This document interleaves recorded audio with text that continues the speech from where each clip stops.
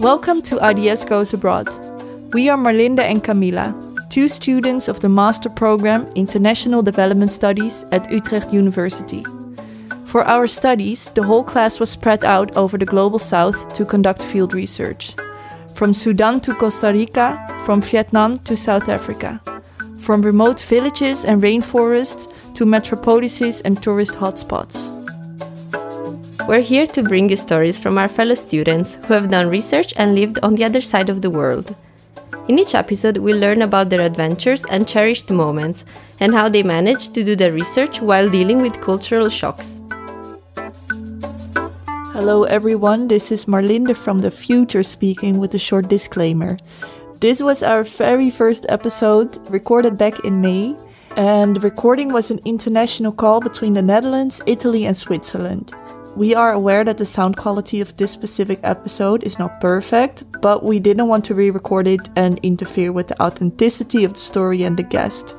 We are sure you're going to feel completely immersed in the adventures of Elena. And now back to the podcast.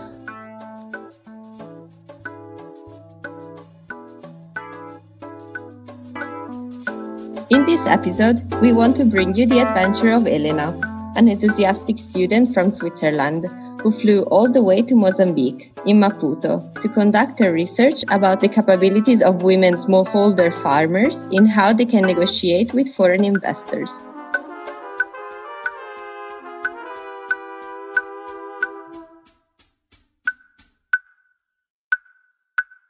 Elena, welcome to the podcast. Thank you for joining us. How are you feeling? Hello, Cabo Marlinde. I'm really good, thank you. I'm very excited to be on your podcast. So, Elena, could you maybe tell us something about the focus of your research? Yes, sure. So my focus was on women small-scale farmers in the north of Mozambique who are affected by large-scale agriculture projects. And what I was mostly looking at was their capabilities of changing their situations and negotiating. Okay, that sounds really interesting. Do you have a specific reason why you chose this topic? Do you have a personal connection to the topic? I would say a bit less to the agriculture part of it, but I was really interested in the gender aspect of it, and I think also more in the cultural and in the location. I was really interested in Mozambique. Right, and of course the country is a really important part of the research itself, right? The local context. Right. And it was a really nice choice. I was so surprised at how much I loved Mozambique. It's such a beautiful country. And I can also say, maybe for future students, it might seem, negative to be the only student there, but I also found it a really nice chance to be the only one, because that allowed me to get to know locals much better, because I guess it's easier when you're one person and not a whole bunch of students. And also, you said that you didn't really know what was your question, like what was your research about before going there. How did you approach the uncertainty when you went there? So, when we chose the subject, it was a bit unclear what it was all going to be about. But also a really good thing about Mozambique is that the network there is actually really nice. It's a women grassroots organization that is called Forum Mulher. And the coordinator of the program, she wrote a proposal herself, telling me what she was already focusing on, what the whole project was about, and what they wanted to know. Yeah, that sounds really helpful. And from the first weeks on, what was your day like when doing research? How did it evolve during the weeks that you were there? The main part of the research was going to be on the countryside, but I thought that the first month it might be nice to stay in the capital also because the host organization Forum Mulher is in the capital. So I thought probably nice to get to know the country and to get to know the host organization. So I spent my first month in Maputo, which was not really this super tough hard research, and more of a getting to know everything context. And the first day I arrived, they already gave me my own desk in the office. And I shared my room with another member. And sometimes I could also participate in workshops or things they did at Formulaire. And then actually every afternoon or evening, I went dancing. That was also a super nice part of my everyday life in Maputo. And yeah, that way I had super nice evenings as well and contacts after the office.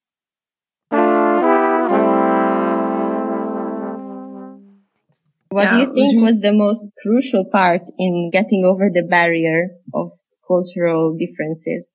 Well, I think the language helps, but then I think the most important part for me was to find a place where I was not the NGO worker or the intern, but to find an activity that I could do with people where we are on one level. And I mean, in dancing, for example, I'm not very good at it. And people there are just incredible. And I think it was really helpful to put myself in a position where I could learn from them and to interact with them in a situation where you don't have your strong European African positions, but you can share something together like a dance or music. I can imagine that is more connecting on an intuitive level, right? Yeah, definitely. So Ele, you told us a lot about dancing. Can you tell us a little bit more of how you got into it and how that shaped your experience there in Mozambique? So I'm a very, very super big fan of swing dancing, which is the Afro-American dance. And I knew already before going to Mozambique that they had a local group there who did it. So I had already contacted them. And already the very first training with them, I have to say in the beginning, was very terrifying because they are professional dancers and so crazily good. And it's a crazy setting. They have a huge room and they have their own bands who plays for the dancers with all these local instruments with the timbila and drums. And then you just line up and always some of the dancers teach others what they have learned in different contexts. For example, someone has learned a bit of contemporary dance there, another one has learned this African dance. So it's always a mutual teaching. And I felt so blessed that they let me join this. It was a super big chance for me. And well, the swing dancing actually came to Mozambique because I think it's already 10 years ago that a Swedish girl went there. She was also doing her research in Mozambique, like I was doing. And she put up this swing dance group.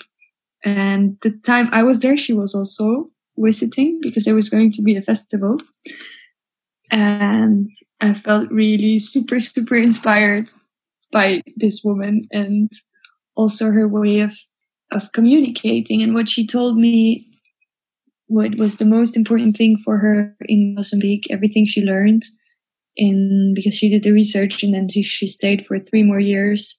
And she told me that if you have to know one thing, it's that you're not going there to teach them anything. You go there because you have so fucking much to learn from Mozambican people. And that's super true. And you could really feel that every time she was with the group and they were creating something together. And it was such a mutual thing.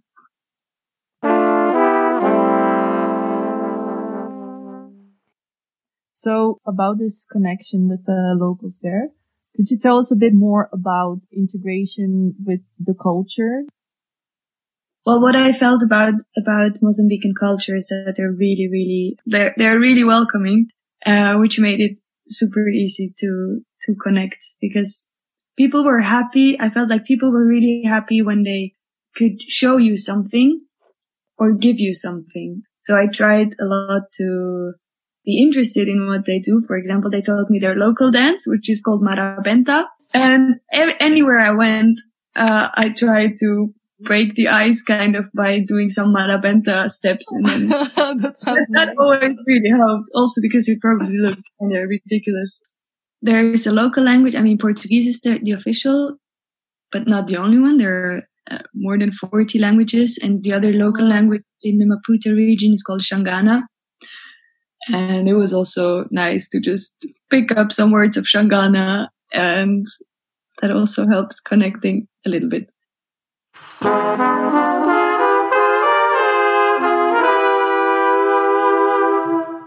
I think having a network and showing that you're interested in being with Mozambicans and not only in a bubble helps a lot. And for people who go there in the future, I found it really helpful to live with a Mozambican person. And I mean, even if you rent an Airbnb or so, I would really recommend to try to have a host, a local person, because that already changes so much, and they can share their network, and that gives so many more points of where you can be integrated. Were there also specific obstacles with adapting to the culture? Not specifically in Mozambique, but I felt that in other trips to Africa before that it's very difficult to leave the European African position aside, because everybody thinks or knows that when you come from Europe, you just have a lot more money. Maybe it's less cultural and more a thing of social injustice, but this makes it very difficult sometimes to truly make friendships or connect with people despite this gap. For example, when people ask me for money or when they want a higher price or something, it's always, I find it very difficult to know what I should give, because I don't want to create or sustain these different positions, but at the same time, it doesn't seem fair not to give anything if you know you have it and they don't. Yeah. Any suggestion from the organization that you were there with? Well, generally, when I was with Mozambican friends and people on the street, for example, ask me for money, they always said, no, just don't. I mean, now with the Corona situation, it was a bit more difficult because it was actually about friends who were in difficult situations and not just daily struggles, but you have to sort of find compromises for yourself in what situations you want to react in what way. And in general, also the privileges you have as a European person. Sometimes it's difficult to deal with this because I am white and I don't want these privileges we have, but it's easy to say because I just have them. Yeah, it's just a very complex context when we go to Africa. It was a bit of a finding out what I can do and what I can't. For example, we did dance trainings. One dance teacher and me together, we went to schools in the suburbs. He asked me to train the kids some swing with him. And there, for example, I really didn't want to impose myself too much. I didn't want to change his way of doing things or even say something to the kids because I didn't want to find myself in that, hey, I'm coming here to teach you something, and try to make this a space where, for example, they can teach me how to do something, or I don't know. I just try to be rather on the quiet side and look first how they do things before I try to push through my way, but it didn't. Sometimes I was just too quiet and I'm like, hey, don't you want to say something? And I guess in some ways I still didn't manage to, not be the white ass. I find, for example, with my own experience, that it's not about removing yourself from the situation. It's not like you want to erase the color of your skin, but it's more about being aware of what your positionality is, how you are perceived by others. Yeah. And then if you can try to find a way that doesn't make others uncomfortable. It's a really important issue that we're all facing when we do development. Definitely. I really hope that at some point when you have a lot of experience, it goes a bit more naturally. But I think it's always really good to be aware of this fact.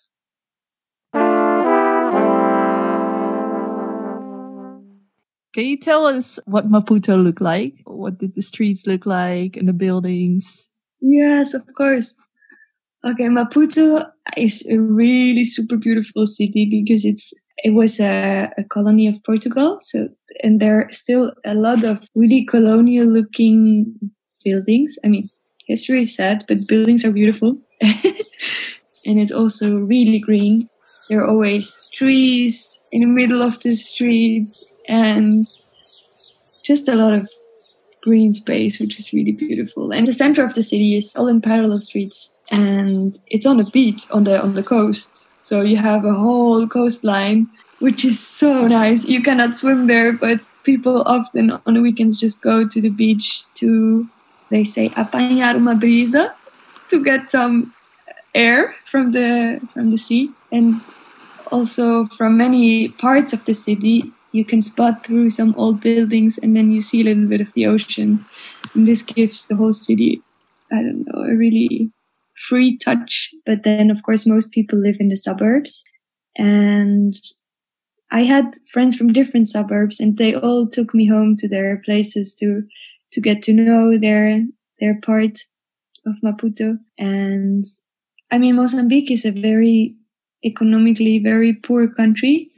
I'm sure many people have very hard lives, but from the general impression, it's just very beautiful.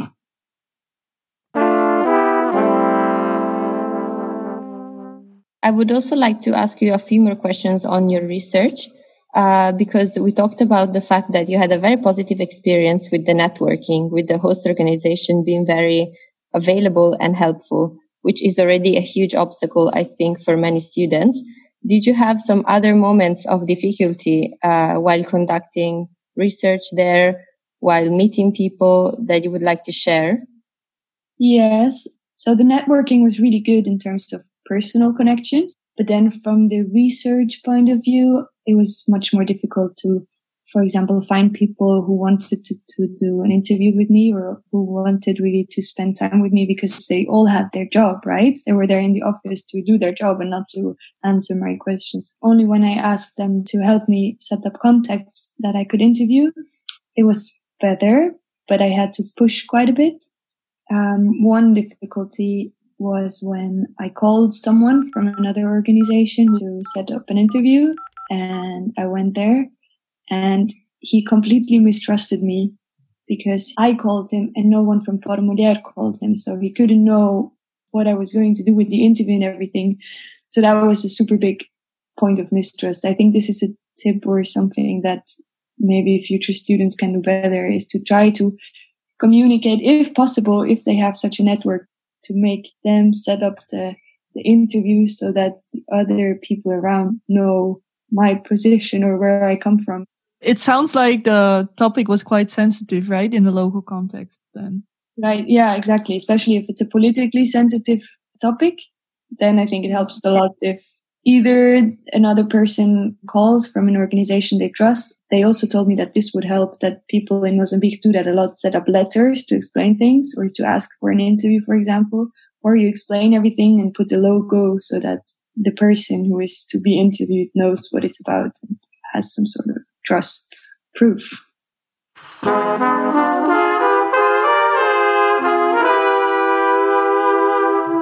It sounds like you were really aware of the sensitivity of the topic and why it was sensitive. And I think that's also really important, right, for students to understand that something that might not be sensitive in our Western context, but it's a completely different case in another country. Yeah. Definitely, that was what they told me, and I wasn't aware of that. There are like different organizations who contest this foreign investment. And I thought they're just protest groups and yeah, easy. Why should this be a problem? But then they told me, for example, that our coordinator, she had been threatened several times by the government, and like seriously threatened, and that people just disappear out of nothing because opposition is also something very sensitive. If you say something bad about a project which is foreign investment, but still it's linked to the government, then you're sort of against the government. And this is more dangerous than I thought it would be. Yeah, I can imagine. Regarding this point about doing research, do you have any other advice for future students? Well, I think in general, wherever you go, it's really, really, really important to try to understand your local context. And you can do that before by reading, but I also think that it's very important to, once you're there, to try to understand dynamics, for example, between men and women, or how society works in a whole, because I think every research question is to be answered differently in a different context, because societies just don't work the same way. It helps to find out afterwards, when you analyze your data, what is relevant in this context and what isn't. Do you also have suggestions on how to reach organizations that are based in Mozambique? For example, can you reach them by Facebook or by email? Have you found a pattern of preference? Before I went there, I had only email contact, and this was pretty difficult because, I don't know, answers just were a bit random and a bit not very regular. And once I was there, everybody does everything with their phone. So calling was the one thing to reach people, not emails, calling. Or also, I was in the office, and my coordinator, she was quite busy during the day. So she told me, yeah, I know we talked about this, but I will forget. So tell me the same thing, but on WhatsApp again. Even if we were seeing each other, we were WhatsApping all the time to organize stuff. So I think, yeah, phone.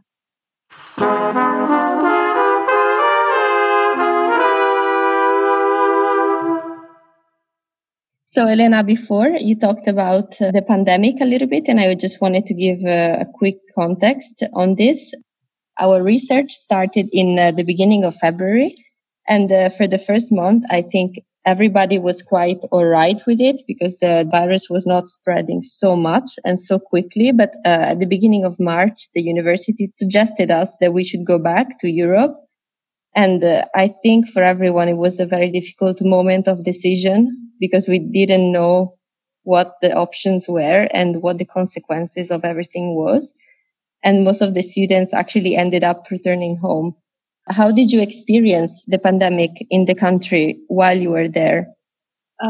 Actually, yeah, it was before this week where we got an email. I didn't feel anything about the pandemic in Mozambique. It was really crazy because I received news from Switzerland and from the Netherlands, and it wasn't so much in Africa, in the whole continent. It took a long time to get there, and I actually never considered that it would become a really big problem there. I don't know. I just didn't really think about that, and you could really not feel anything.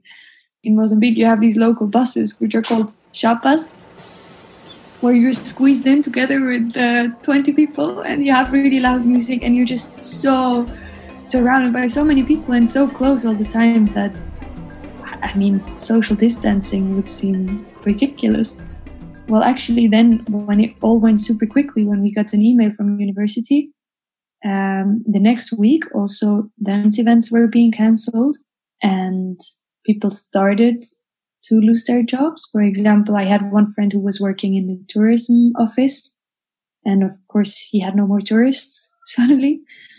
And that was when suddenly on the street you heard people talking randomly, hearing corona, corona from all sides, not specifically towards me, but like you could feel that from one day to the other, it became an issue where people started to talk about it. And also a lot of people started to wear masks, but not in a really, mostly just around the neck or so, but still you could see the change. It was difficult to know which country would react in what way. For example, Uganda locked down completely, and I was afraid this would happen in Mozambique as well. But I think luckily we can say that they didn't really lock down so much. They just, they introduced some rules and they closed some events. But generally, life goes on pretty normally.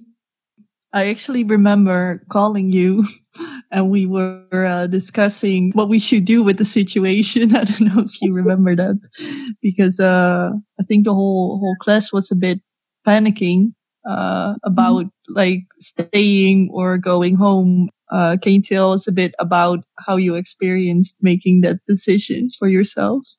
I remember the night before we received this email, I had 2 dates. I had been at the beach with someone, and then with someone else I had a drink at night at a concert. And then there was one boy on the street who was selling bracelets all the time. And I had seen him in different events already. So we knew each other and we were talking, and he said, "Hey, come on, don't you want to buy some bracelets before you go home?" And I told him, "Yeah, I will be going home in 2.5 months. Then I will buy your bracelet." That same night I came home and we got the email return immediately, and I thought it was a joke. And I really not thought that this would be possible. And then I had to change the flight to Switzerland. I wanted to, it sounds a bit stupid because it was maybe a serious situation and everything was, the world was panicking, but I wanted to stay as long as possible. So I changed my flight, not exactly for the soonest date that was possible, but for like 5 days later. And this turned out to be really stressful because then every day new airports were closing and airlines were just shutting down. My last night I was out in the suburbs with some friends from dancing. Simple place, but surrounded by sand and palm trees, and we were having a lot of fun there when my mom called me and told me, "Where are you? Your flight is cancelled." And that was, I think, my biggest stress moment because I felt so stupid for playing with this. And then my mom managed to book seriously the last flight that was leaving the country. But then she changed it to like 8 o'clock in the morning. And I hadn't packed anything. My friends brought me home and it was very stressful. And then I wasn't sure if I was going to be able to leave the country. And I had already plans to take a bus or a taxi or anything in case the flight was not going to South Africa to just get out of Mozambique and then try to get from South Africa to Switzerland. So the last days were a bit stressful, but then everything went well. And coming home felt really weird. I was on a plane where the captain had his last flight ever. So he felt like he needed to do a special speech or something. He was so scary. He told us how we were coming to another world now, how we were leaving Africa and going to a Europe that looks like an apocalypse, how we were going to the world like we had never seen it before. Oh, that's so scary. Oh, man. He was so dramatic about it. Due to the pandemic, our study plan was quite interrupted, right? Did you manage to get enough data to be able to write the thesis, and how did you adapt in your research plan? So actually, I told you that my main part of the research for the old research question was going to be on the countryside, and that the first month in Maputo was more to get an overview and to also hear positions from involved organizations. But actually, in the beginning, this was more to understand who is involved in everything. So I had 3 serious, long recorded interviews, all from civil society organizations. So I tried to adapt it according to what data I had. And I shifted my focus from the smallholder farmers on the countryside to civil society organizations. Yeah, so now I framed my topic in civil resistance, because also a lot of these organizations I interviewed, they are part of the contestation of this foreign investment.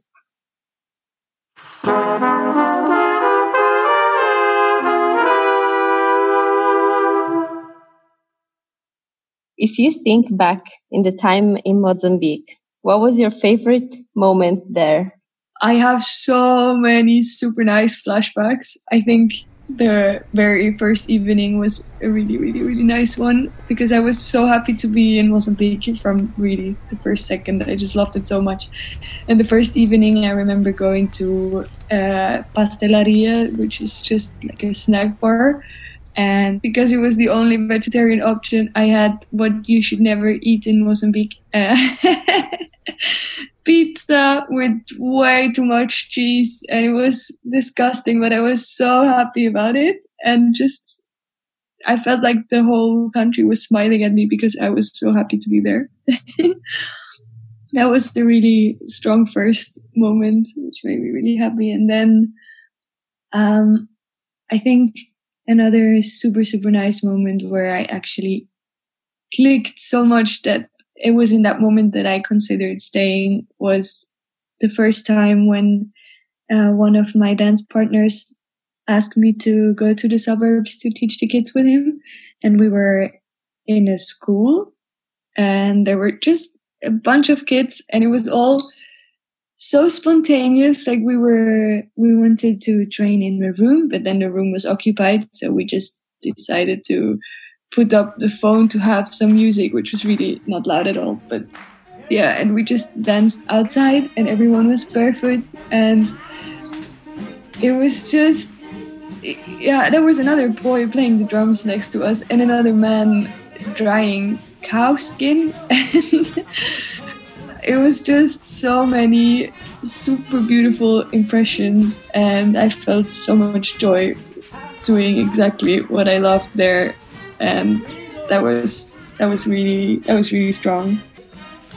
And also, what was the thing that impressed you the most of the people in Maputo? Well, I think my surrounding was quite particular also through the network that I had from Forum Mulher and my roommate, who was an artist and an activist. I was involved with a lot of super strong women who were super politically active, even though this means a lot of risk for them. So, I mean, I was definitely impressed by Mozambicans in general, but what I was most impressed with, I think, were these women, because most of them grew up somewhere on the countryside and they developed such a strong independent thinking and had such crazy ideas. And just, I imagine they must have been through quite a lot to live their ideas, which are really different from what is maybe generally accepted, or I don't know. I just found it very, very, very powerful of the women activists in Mozambique to stand up against men, against oppression, and wow. What do you bring back from Mozambique? Well, I think I really went to Mozambique with the spirit of I want to just do everything I can and want to not feel ashamed for any situation. And I really lived that. For example, when we were dancing, they had these jam circles, they call it, when everyone stands in a circle and one person has to go inside and dance and all the other people just watch. This is, for example, my nightmare. And I felt in such a safe and good environment that I did it there, which felt really empowering. And I think I brought a bit of this spirit back to Switzerland. And also when I arrived home, I still felt so filled with music and sun and the warmth of the people. And I tried to keep that with me. And also just the general way of communication I found really beautiful in Mozambique, that you're just really communicative and speak to people no matter where and when, and always in such a warm way. I really liked that, and that's also something that inspired me and that I wish was a bit more the case here. Yeah. Thank you so much. This was really beautiful. This brings us to the end of this episode. I think we both really enjoyed it. It almost felt like we were in Mozambique for a while. Thank you so much, Elena, for sharing your stories with us. And you guys, thanks for listening. We'll be back soon with more stories and guests who have created a new life on the other side of the world.